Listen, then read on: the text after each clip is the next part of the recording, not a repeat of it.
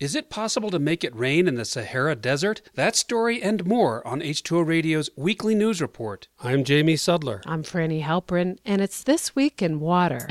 Situated about 40 miles from the Persian Gulf, Basra is the second largest city in Iraq, with about 2.5 million people. Last week, protesters there took to the streets to express their outrage at the government due to the lack of power and clean water. Demonstrators set fire to nearly every government building and also burned the Iranian consulate, blaming that country for problems due to its influence over the Iraqi government. Vox reports that the city lacks basic services, including a shortage of electricity, where temperatures can reach above 120 degrees Fahrenheit during the day. There's also a water contamination crisis that's caused many people to become ill with stomach-related problems. For months, cloudy, brownish-yellow water has been flowing out of Basra water taps, and residents say it's too salty and polluted even to be used for washing clothes. The Los Angeles Times reports that thousands have had to go to hospitals after drinking polluted water. A spokesperson for Mercy Corps, an NGO, told Al Jazeera that water tests showed fecal contamination was high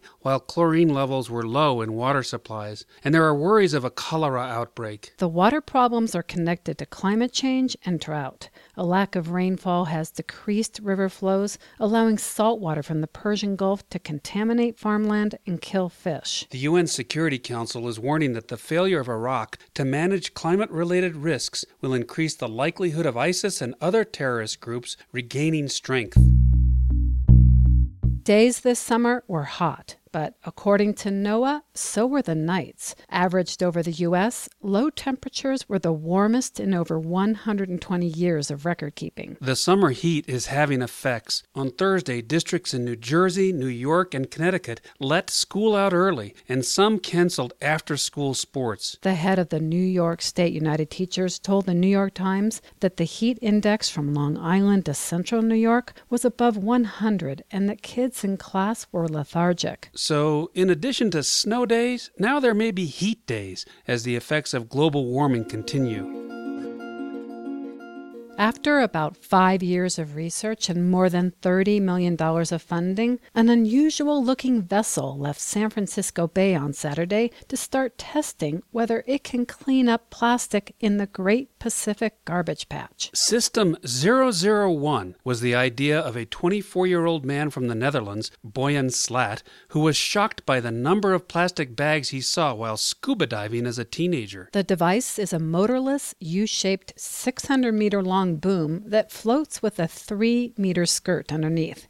At sea, it acts like a shoreline, trapping plastic but allowing marine life to swim below it. It will communicate its position, allowing a ship to periodically come and clean out the captured plastic. All of that will be returned to land where it will be recycled. The Great Pacific Garbage Patch is now estimated to be twice the size of Texas, with almost 2 trillion pieces of trash. While many are praising the project, it does have its skeptics, mainly due to the sheer amount of plastic pouring into oceans. A spokesperson for the Marine Conservation Society told the BBC that creatures that float on the surface, such as jellyfish, wouldn't be able to escape. Still, the project is promising enough that it's backed by the Dutch government and wealthy companies and investors.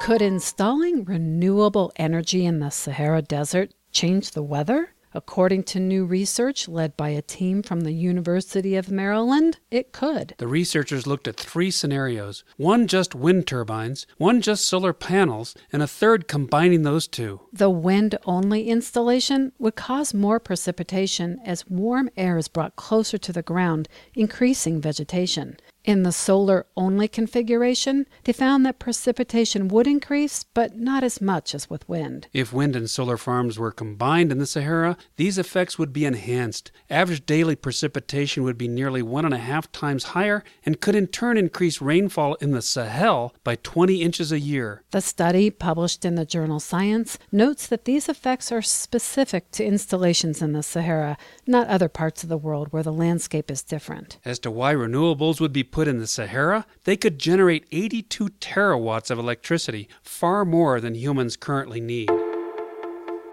And finally this week, about a year ago, Louis Hornby's grandmother, who has dementia, was rushed to the hospital when her health rapidly declined. They discovered she had become severely dehydrated, but after 24 hours on IV fluids, she was back to her normal self. So shaken by how such a simple situation could lead to something serious, Hornby wondered how he could help his grandmother and others with dementia stay hydrated. According to the Alzheimer's site, there are many reasons why people with forms of dementia may become dehydrated, including forgetting to drink, not feeling thirsty, and being unable to swallow thin liquids. But Hornby observed that people with dementia find eating much easier than drinking. So after researching the issue and consulting with doctors, he invented jelly drops, water you can eat. Jelly drops are colorful, tear-shaped treats packaged in a container that looks like a candy box. Each of them contains 90% water along with electrolytes. It takes longer to break them down,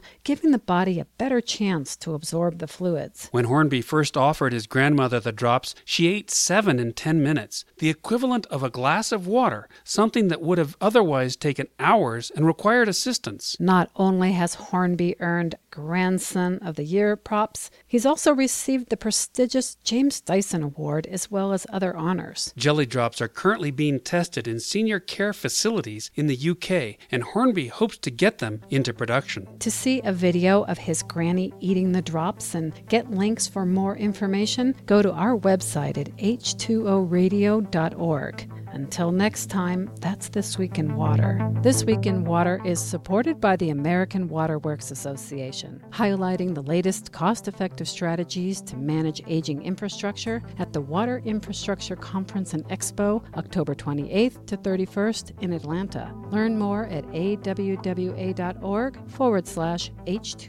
Infocon.